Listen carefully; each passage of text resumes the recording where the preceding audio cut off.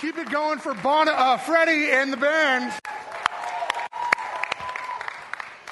You did not know U2 was going to be here today, did you? It's all right, I didn't either. Welcome. We're so glad you're here this morning. My name is Lance. I'm on staff here at Crossroads. I work with our junior hires. I also help out with our weekend services. I'm thrilled to be here with you this morning. When we first started talking about this series, God at the Movies, Paul and Dwayne asked me if I would speak at one of these weeks. I was happy to. I looked through the list of movies that they had come up with, and I had seen exactly none of them. Not one. So I kind of arbitrarily picked Heaven is for Real based on who was in it. And I more or less assumed before even watching it that I knew what the story would be about and what I might want to say about it. I pretty much had things all figured out before I even watched the movie. Then, a few weeks ago, I sat down to watch it.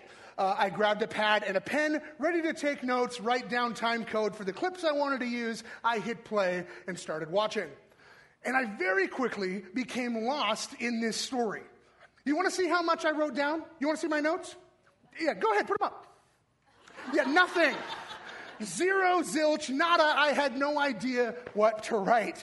As I watched this movie and subsequently cried, stopped counting after the fifth reach to the Kleenex box, I realized that my ideas about what I wanted to say, and perhaps what God might want us all to hear, were not necessarily one and the same. So, I stand here today with what I hope and believe to be not from the mind of Lance, but hopefully from the heart of God. So, in your programs, there's a purple sheet. This is an outline. Paul and Dwayne, really good at these. Lance, not so much. I'm not used to teaching to an outline. I work with junior hires. It's all I can do to keep them awake, let alone take notes. So I apologize. I know it's not what you're used to. There may be a few quotes or verses that are on the screen that aren't in your outline. It's not anybody else's mistake but mine. I apologize. I know it's not what you're used to, but for those you note takers out there, Paul and Dwayne are back next week. So, it's funny that I'm here today teaching about heaven. For those of you who attend here regularly, you know we don't spend a lot of time talking about heaven specifically. And while I can't speak for other staff here, I can say at least for me, there are some reasons that I don't spend a lot of time talking about the idea of heaven. In fact, we've actually been doing a series with our junior high and high schoolers called Tough Questions, where they've been submitting questions to us, we've been answering them, and believe it or not, we actually got like 6 different questions about heaven, and wouldn't you know, I was the one who ended up teaching that week. And I told them the same thing that I will tell you, is that perhaps I am the least qualified person to answer questions about heaven, because I honestly have never spent a lot of time focusing on it. For a long time, I thought that the concept of heaven is not as important as how we are supposed to live now. I would often think of this scripture in Matthew, up on the screens and in your outlines. Therefore, do not worry about tomorrow, for tomorrow will worry about itself. Each day has enough trouble of its own. And so, with that biblical support, I just never really spent much time thinking about focusing on heaven. Because why? Live each moment. Be present in today. Do my best to live a life showing love and care for others and honoring God. And the truth is, I think that's kind of where pastor and author of Heaven is for Real, Todd Burpo, was at when this story began to unfold in his life. But something happens that shakes Todd and starts to turn his focus toward heaven. Now, I want to show you a clip from the movie, but before I do, I want to give a brief synopsis for those of you who have not seen it. Actually, who has seen the movie? Raise your hand if you have seen Heaven is for Real. All right, more of you than I thought. So here's the deal. 4-year-old Colton Burpo is the son of Todd Burpo, a pastor at Crossroads, Wesleyan Church in Imperial, Nebraska. But it is called Crossroads. That's pretty cool. Colton says that he experiences heaven during an emergency surgery. He describes to his incredulous family about having looked down to see the doctor operating on him, seeing his mother calling people, asking them to pray from the waiting room, and seeing his father in another room yelling at God, begging him not to let his son die. He also spoke of meeting his unborn sister that died in a miscarriage and whom no one had told him about, and meeting Jesus, even describing his physical appearance. So as Colton continues to speak about his experience in heaven, Todd is faced with this dilemma. He has to determine if his son's experience was genuine or a hallucination based on a near-death experience, or maybe even just the wild imaginings of a young boy's mind. Now, during this same time, Todd is also dealing with several other big life issues. He's recovering from a major leg injury, which made it difficult for him to work his other jobs, which reduced their family's finances, which allowed bills to pile up, which put considerable stress on his wife and his marriage. And all of this leads Todd to left very shaken, weak, overwhelmed, and tired. Now, Todd's discussion of Colton's experiences, coupled with his diminished capacity due to his circumstances, begins to erode the confidence of the board of his church. And so they call this meeting to discuss the matter with him. Take a look. Todd, we're prepared for you to have all kinds of struggles, and we're here to support you during those times. You know, we extended a leave of absence and... Twice, right. So, I think you're aware the church is not doing very well without you. And so, we need to know what to plan for in the close future. The question for me isn't whether your preaching is what you're preaching. Colton's trip to heaven disturbs a lot of people. It disturbs me. Do you take it as a literal event? well, for him it's not imaginary. It's not a metaphor or a feeling. It happened. And I take that seriously. I just don't know what to make of it. You know, what about it bothers you so much? What is it? I mean, I want to talk about it. I need to talk about it. All right. I don't like that it feels like some fairy tale, just a simple, easy explanation of life. I don't like that. Okay, so because it appeals to simple people. No. Yeah. Okay. I don't like that how it makes our church a magnet for everyone who wants to take the brain out of their head and beat it to death with the Bible and then seem to want to show off how much they believe.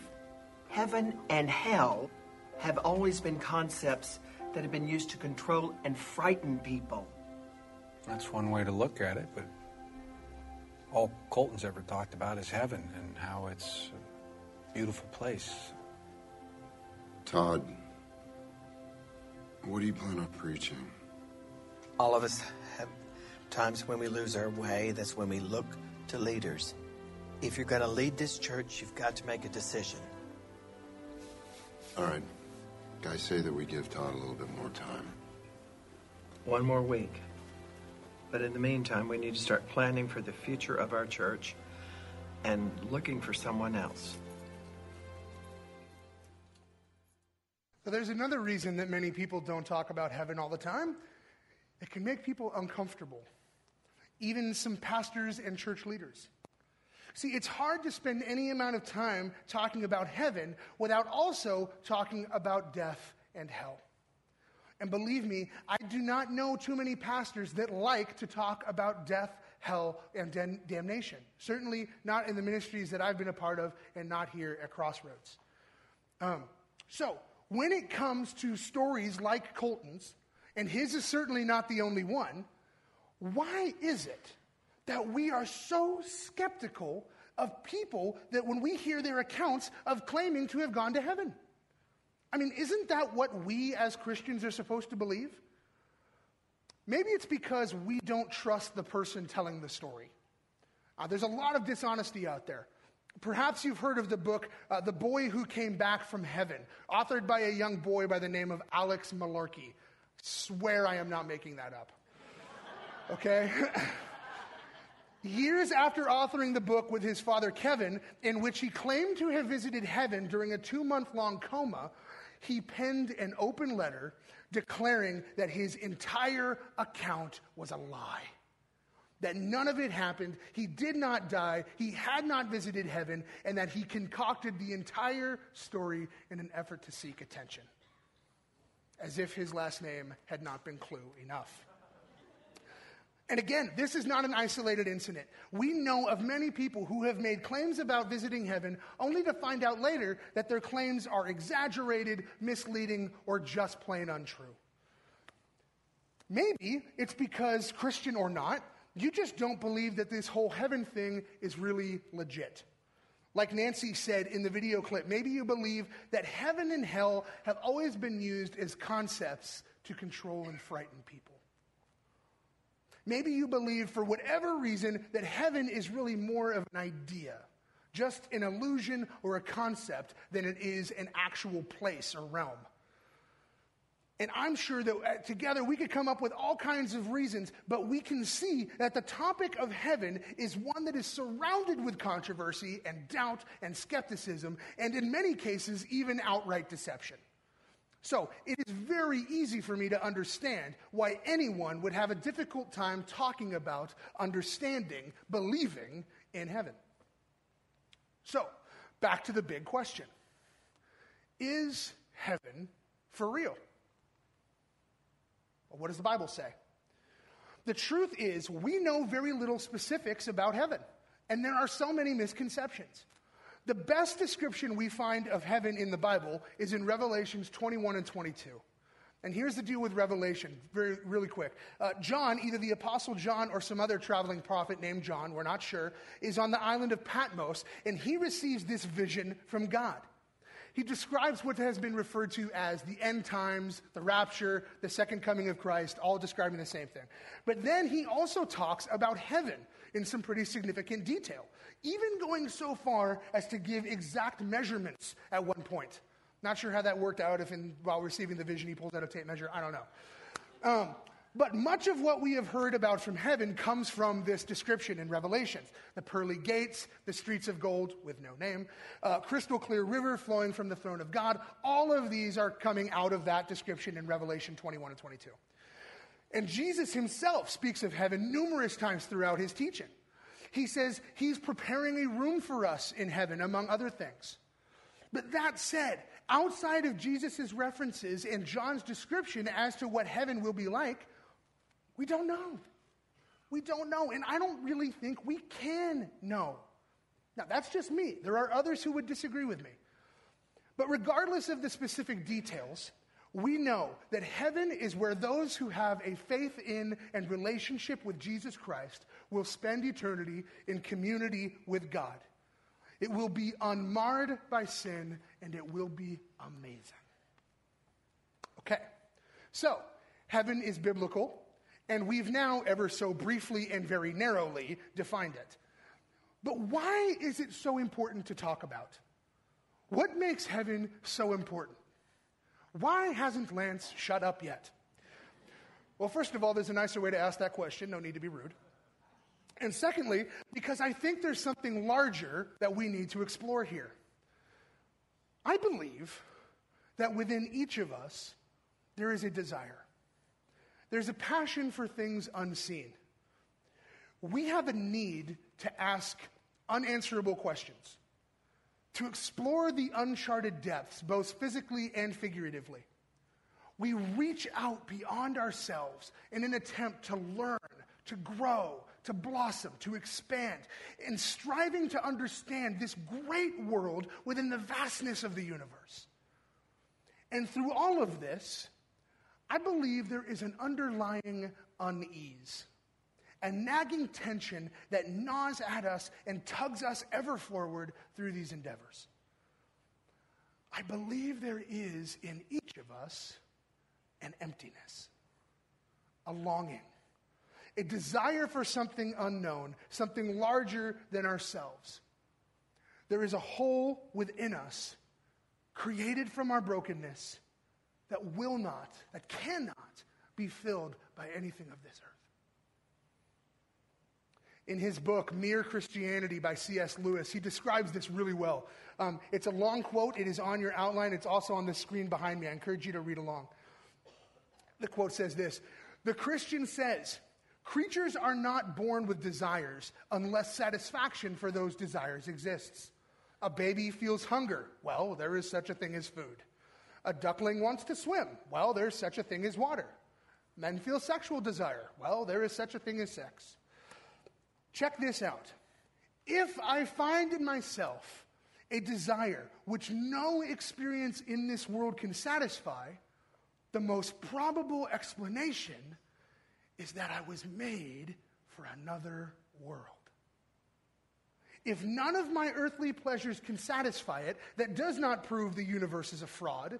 Probably earthly pleasures were never meant to satisfy it, but only arouse it, to suggest the real thing.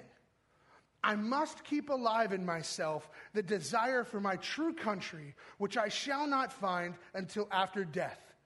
I must make it the main object of life to press on to that country and to help others do the same. The concept that Lewis is illustrating here has been referred to as the God-shaped hole. The belief that there is a metaphorical hole in our hearts that can only be filled by God himself. Now, this is a concept that is alluded to numerous times throughout the Bible. In Acts 17, there's a reference to God creating us with a need, a desire to search for him. In 1 Corinthians 6, we're told that our body is a temple for the Holy Spirit. In Romans 5, it talks about God's love being poured into our hearts to give us hope. In Matthew 12, Jesus warns us about the danger of being empty, of essentially ignoring this need within us. But I think it is most cleanly stated in Ecclesiastes 3:11, here again in your outline and on screen. God has planted eternity in the human heart. God has planted eternity in our hearts. That is to say that our great Creator planted within each one of us a need for him, to seek him out and live our lives in relationship with him. There is a need inside each of us that we cannot fill, a hunger which will not be satisfied by anything other than the love that comes from a relationship with Jesus Christ. Now, growing up, I didn't have a lot of trophies. Zero, actually. Primarily because I didn't do anything that would garner me a trophy. Like, my mom didn't hand those out for cleaning my room. I've since talked with her about that. We're fine. But I would go over to my friend's house. Specifically, there was this one friend of mine. We would walk home from school together. I'd go up to his room, and he had this trophy wall, okay? And it was like floor-to-ceiling trophies. And there was all kinds of different trophies. It wasn't just one thing. There was people like doing this and other people like, I don't know what they were doing. But he had stuff for everything, right? And I would see that, and my first reaction was jealousy. Like, I would be like, oh man, look how cool he is. Like, he must be awesome to do all this stuff, and I suck. Like, I'm lame. I have nothing. I've got like a dust bunny in my corner. Like, this is, well, so later on, years down the road, I joined this organization where we were able to do competitions. There were sports competitions, no chance. But there was also these public speaking competitions, right? And there I'm like, I got this. So we start working for these competitions. In my first year, I get like a third place, something. It's like, no. And then it took a few more years of really working hard, really trying at it before I finally get a first place trophy. And I am so stoked. Like, I hold that thing up, I'm like, yeah, oh, I got this. And so I come home, I'm pumped, I put it on my desk, I bask in its glow, the glow of a piece of plastic. And I'm looking at this thing, and I could not be more elated for like a day. And then I come home after school, I'm like, it's a pretty lame trophy. It's not that big. And so I start thinking, like, well, why am I not satisfied? It's not enough. It's not enough. So I work a few more years, and we do this big team competition, right? And I'm the director of this thing. So even though we're working as a team, in my mind, it's all about me. Like, if we win this thing, it's on me. Forget you guys, this is me. And get this, we win. Right? We win the team competition, but not only do we win the team competition, I win as an individual as well. So I got the big trophy that I got to share with these other guys. And then I get the little one that I can take home. And I am so stoked. But like, the joy level, if it was a 10 the first time, it's like a 9 this time. I'm not as stoked on it. And it starts to fade really quickly. Like, by the time we get home from the competition, I'm already going, like, guys, next year, man, we got to figure this out. Like, we lost like 3 points. We have to get this right. And I'm starting to wonder, like, why am I not happy? I won the trophy. I accomplished the goal. I got the thing. Why am I not happier? And I think if we're being honest with ourselves, we've all been at that point in some place in our lives. We have all been chasing after the elusive carrot on the end of the string. We've all been hunting after something. It's different for each of us, but we feel this desire, this pull, and longing for something more. And we can't quite pinpoint what it is. So we begin to assign it to various things. Big house, nice car, high-paying job, perfect spouse, big family, newest tech gadget. And sometimes we even get it, right? Like you achieved the goal, you win the prize, you got first place, trophy in hand, victorious, you feel happiness and joy. For a little while. Then it starts to fade. The gold isn't bright enough. The house isn't big enough. The car isn't fast enough to maintain our happiness. They can't fill the void. They can make you happy for a little while, but not forever. Like Lewis said, these things, at best, they provide us a glimpse into what true joy may be like.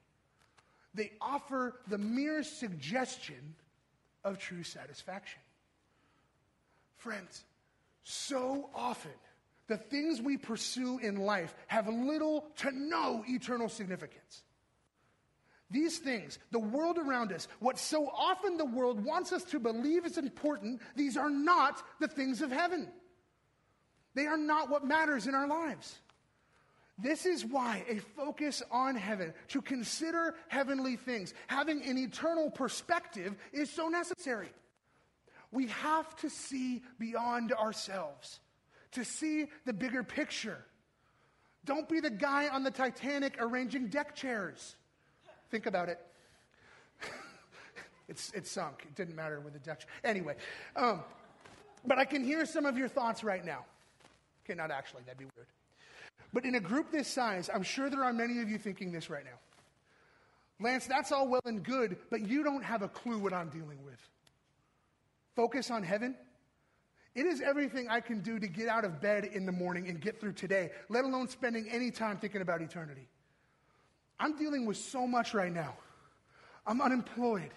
The bills keep piling up. We're going to lose our home.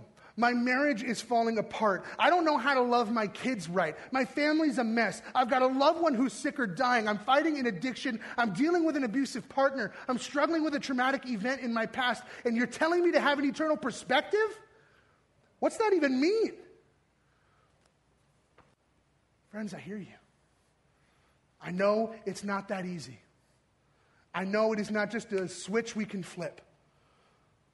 I recognize that there are 1,000 things that the world will throw our way to distract us, to pull us away, to remove our focus from God, to get between us and a relationship with our Creator. We have all these things coming at us, and more often than not, we do not feel the love of a loving Father. We feel hurt and shame and regret and despair and anger and hate and maybe even just nothing at all. We just go numb. I get it. I've been there too. In fact, some of those dark places are on the frequently visited list of my life, some in my recent history. Watch this clip from Heaven is for Real if someone else is in the same place.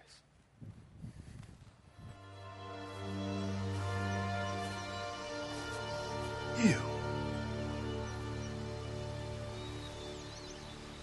I always figured it was Jay leaving flags and flowers here on my son's grave.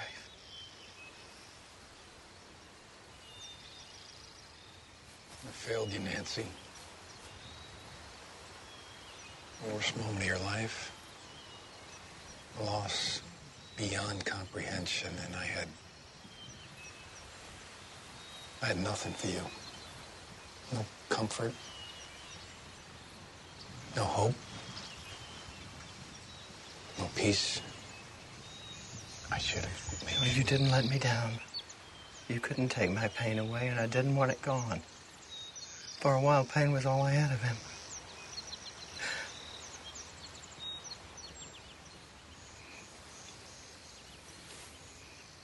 You don't have to save the world, Todd. I believe that's already been done.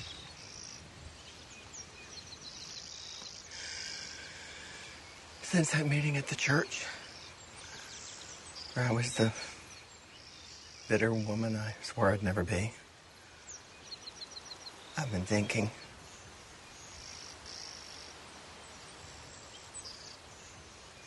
It's not the people of the church I'm mad at. And it's not you, not your son. It's God. Why God would give you your son back and take mine away. When Colton was in that hospital, I saw he was dying. And some part of me broke. Some part that still hasn't mended. Nancy, you don't ever have to apologize to me for any broken part you carry.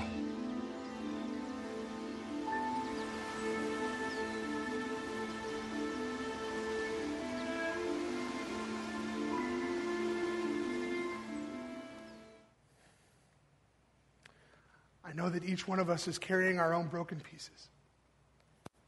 Things happen in our life. We get hurt. We suffer a loss.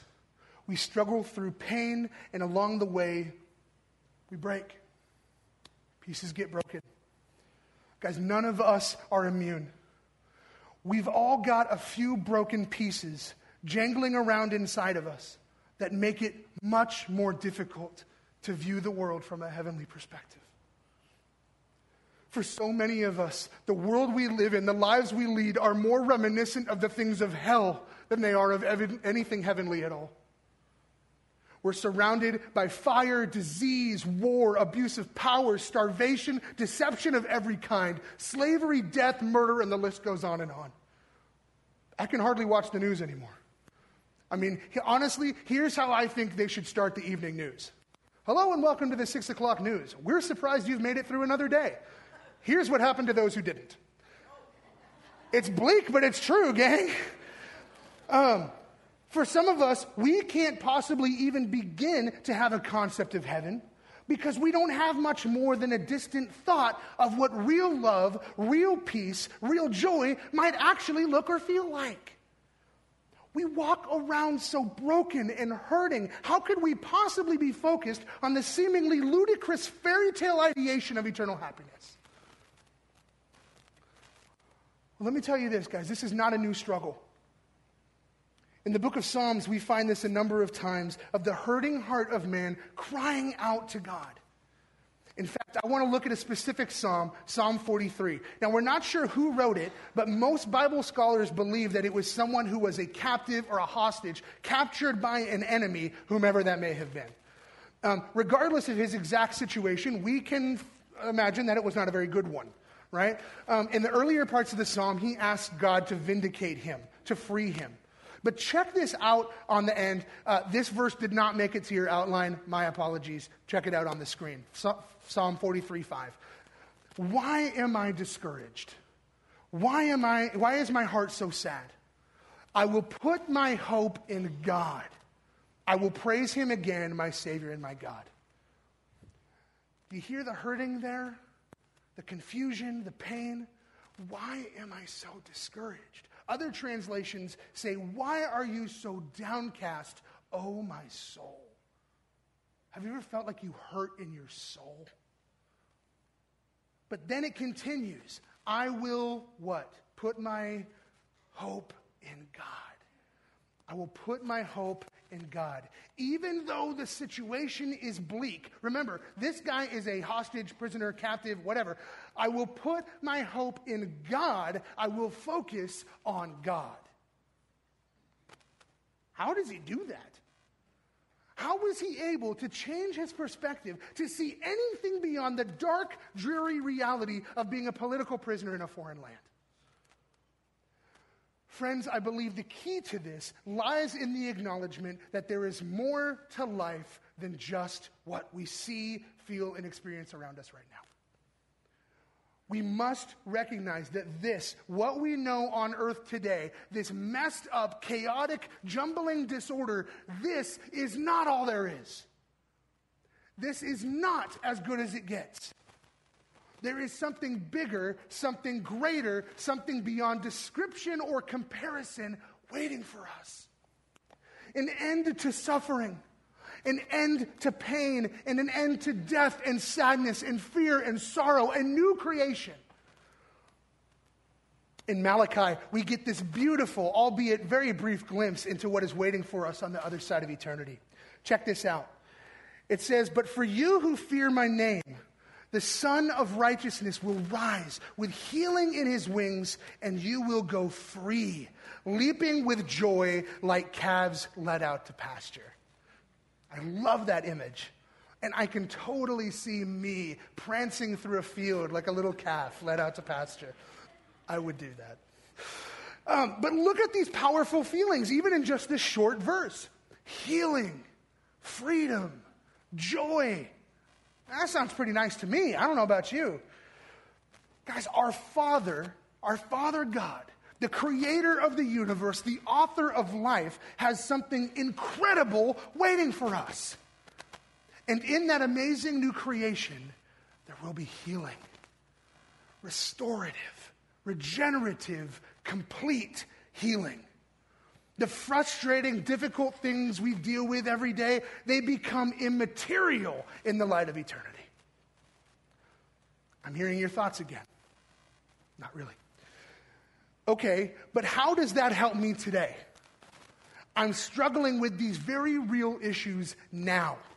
And they are big, and they are all-consuming to me, and I can't see through these struggles, let alone the light of eternity ahead of me. I hear you, and I understand. Please do not hear me saying, I think this is easy. I know it's not. I do not have this perfected. This message is just as much for me as it is from me. Okay? This is a very real struggle. But here's what I will say. Guys, this takes effort. This takes concerted, constant mental effort. We must continually remind ourselves to refocus on the things of heaven, to the things that have eternal significance. In the weeks after I won those last couple trophies, I spent a lot of time trying to identify why I wasn't more happy, why I didn't seem to feel satisfied with what I had worked so hard to achieve. After a while, I kind of started to understand. See, the whole reason that I had begun the journey towards a full trophy shelf in the first place was flawed, right? I saw what my friends had, and it made me feel inferior. My self-worth tanked because I felt like unless I had a shiny hunk of wood and plastic with a number 1 on it, I wasn't worth anything. I was deriving my own sense of value on something that had no real value at all. Certainly no eternal value. And as I came to grips with that, I started to process it with some trusted advisors and friends. And thankfully, they helped remind me where my real value lies. In God. I am, you are, we all are God's masterpiece. His most highly treasured creation. It doesn't matter how many trophies are on my shelf. In fact, he's keeping a record of my victories, and I know that his celebration is going to include something far more significant than a trophy. A few years ago, a water pipe over the storage unit that's attached to the carport at our home broke and began to leak. And apparently it had been leaking for quite a while, possibly even months before I happened to discover it. As a result of the leak, several boxes of things that we had stored in there were damaged. One of those boxes contained every last one of my trophies. As I attempted to salvage them from the soggy pieces of cardboard, the wood, rotted from moisture and mold, crumbled away at my fingertips like it was sand. My trophies were completely destroyed. At first, I was devastated and angry. But after a while, I actually began to feel this sense of peace. Now, don't get me wrong, I was still really sad to have lost them, but I was also kind of, okay with it, right? Like, in fact, I actually went back down to the carport. I grabbed the box of trophies and very ceremoniously placed them in the trash can. In that moment, I said a little prayer. Thank you, God, that my value to you is not determined by trophies. Now, years later, I'll tell you honestly, I don't miss them. Not at all. Because the truth is, they don't matter. They have no eternal value. The things of earth, they don't last forever. And it is the things of heaven, the things that matter from an eternal perspective, that we ought be most concerned with. Check this out in Colossians 3. It says this: since you have been raised to new life with Christ, set your sights on the realities of heaven, where Christ sits in the place of honor at God's right hand. Think about the things of heaven, not the things of earth. And Pastor Todd Burpo comes to this same realization as well. After word of Colton's experience spreads, he attracts some local media attention, as well as plenty of questions about his beliefs around what happened with his son. Now, Todd decides to invite the media, as well as other curious locals, to his church on Sunday, where he says he will answer all of their questions. Take a look.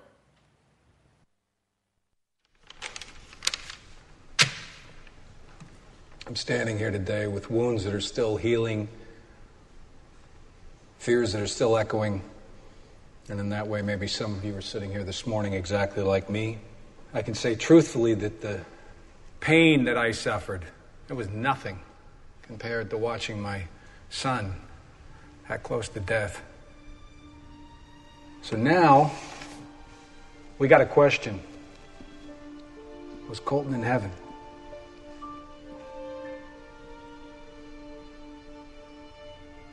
Yes. He was in the heaven that God showed him. Is heaven real? Because if heaven is for real, we'd all lead different lives, wouldn't we? Would we? Really? Haven't we already seen heaven? In the first cry of a baby, the courage of a friend, the hands of a nurse or a doctor, the love of a mother or father. Haven't we already had a glimpse of heaven and so often chosen the hell of hate and fear? Is heaven for real? Every single one of you has asked that question. All of us have. And for me, the answer is yes. I see it, so I believe it. And what we believe changes what we perceive. And I believe that God, He's love.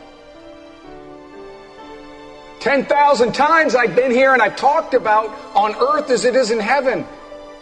And I don't know that I ever listened to that. And my son, he saw something. He saw heaven. He'll tell you all about Jesus. How about that name, Jesus? Ooh, Jesus. Creates so much hope in so many of you. So much distrust in so many others. That's okay. I believe God asked me to be a pastor. Did He insist on my vision being the same as yours or yours? Of course not. Did He make me one of those heroes like that lion and the bear and unicorn I preached about? No. That's what I wanted. God had a different plan. God, crush my pride. Open my heart.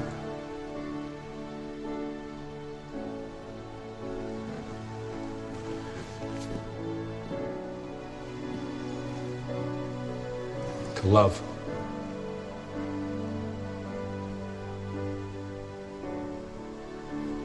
And all I have to do, the one thing this love requires, is that I let others know they're not alone.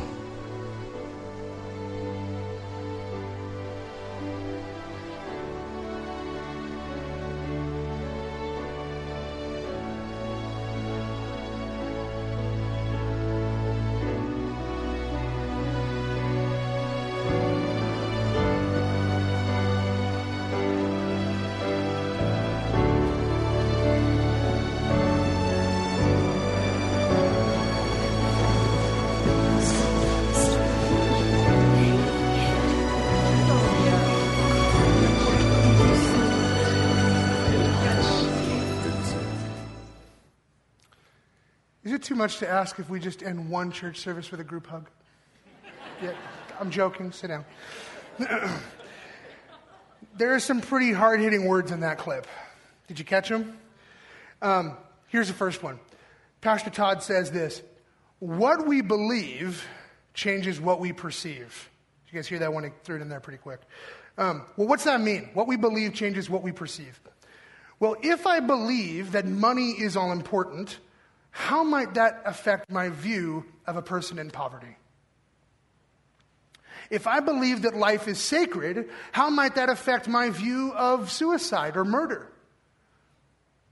And if I truly believe that heaven is for real, how might that affect the way I view my life?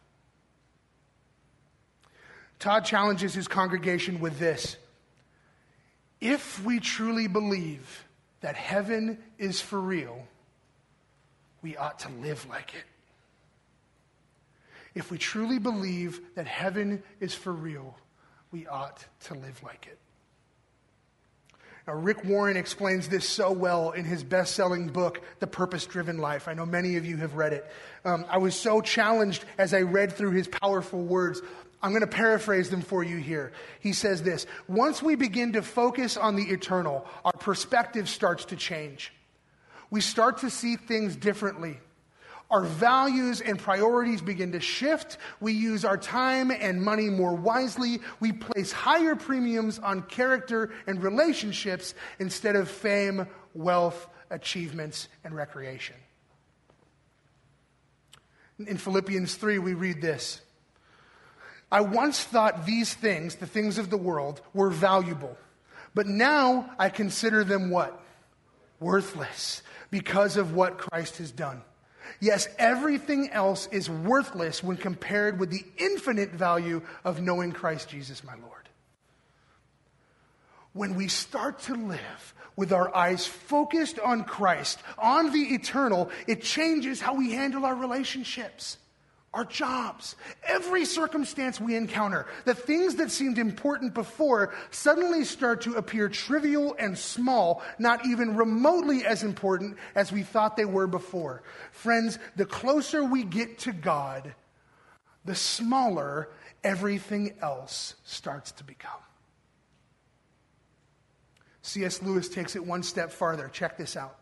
Again, in his book, Mere Christianity, he says this: if you read history, you will find that the Christians who did most for the present world were precisely those who thought most of the next.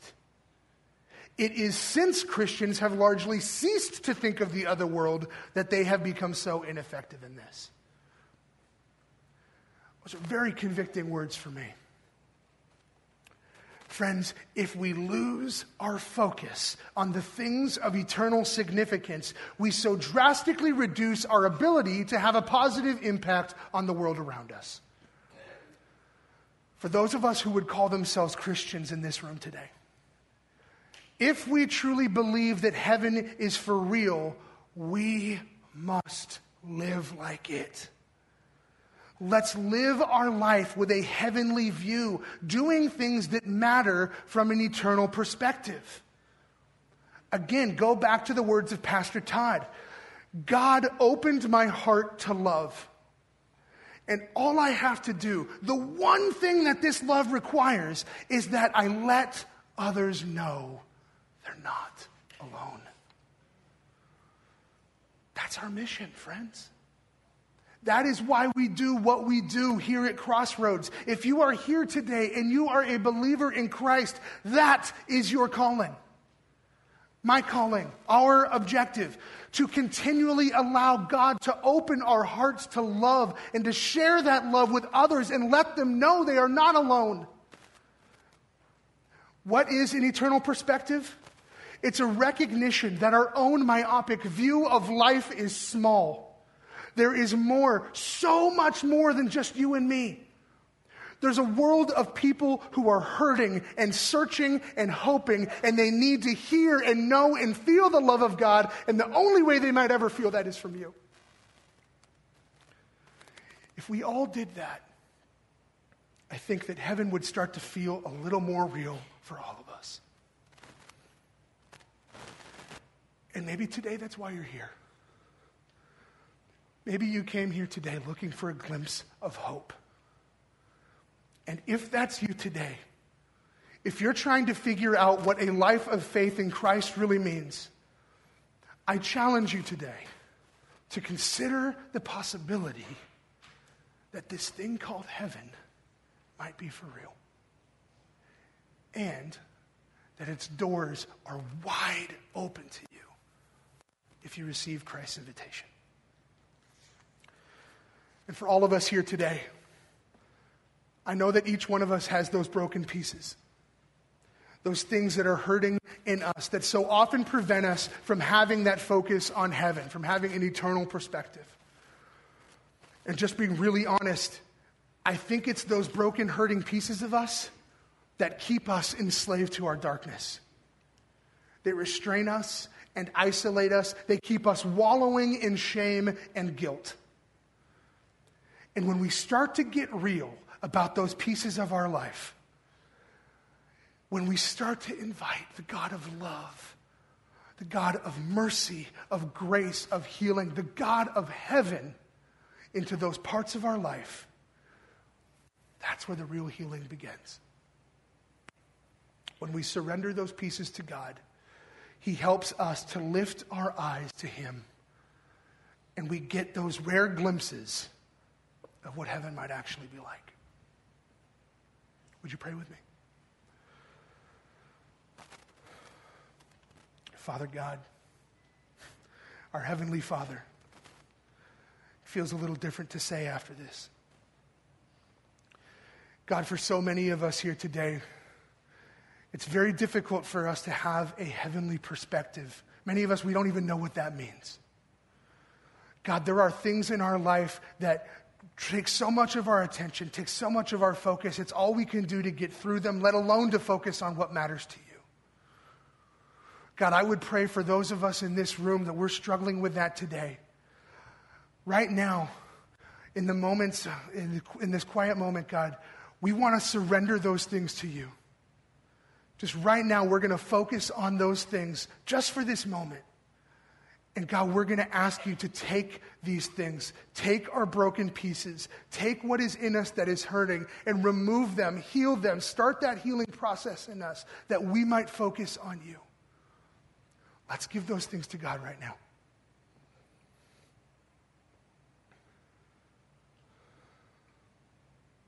And God, many more of us, today we're here just wondering if you're for real, if heaven is for real. And for some of us today, God, maybe we're making this decision, we're thinking about this for the very first time. And if that's you, if today you're thinking of opening your heart to Christ for the first time, I invite you to pray this prayer silently with me. God, I've made a mess of my life. I've screwed up. I've pursued things that have no eternal value. Today, God, I want to give my life to you. I want to surrender my broken pieces. I want to give the aspects of my life that are hard for me to hand over. God, I want to give them all to you. I invite you to come into my life. I want to receive your invitation to heaven.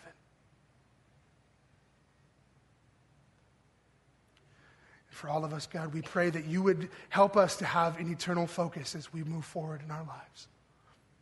We ask all these things in your name. Amen.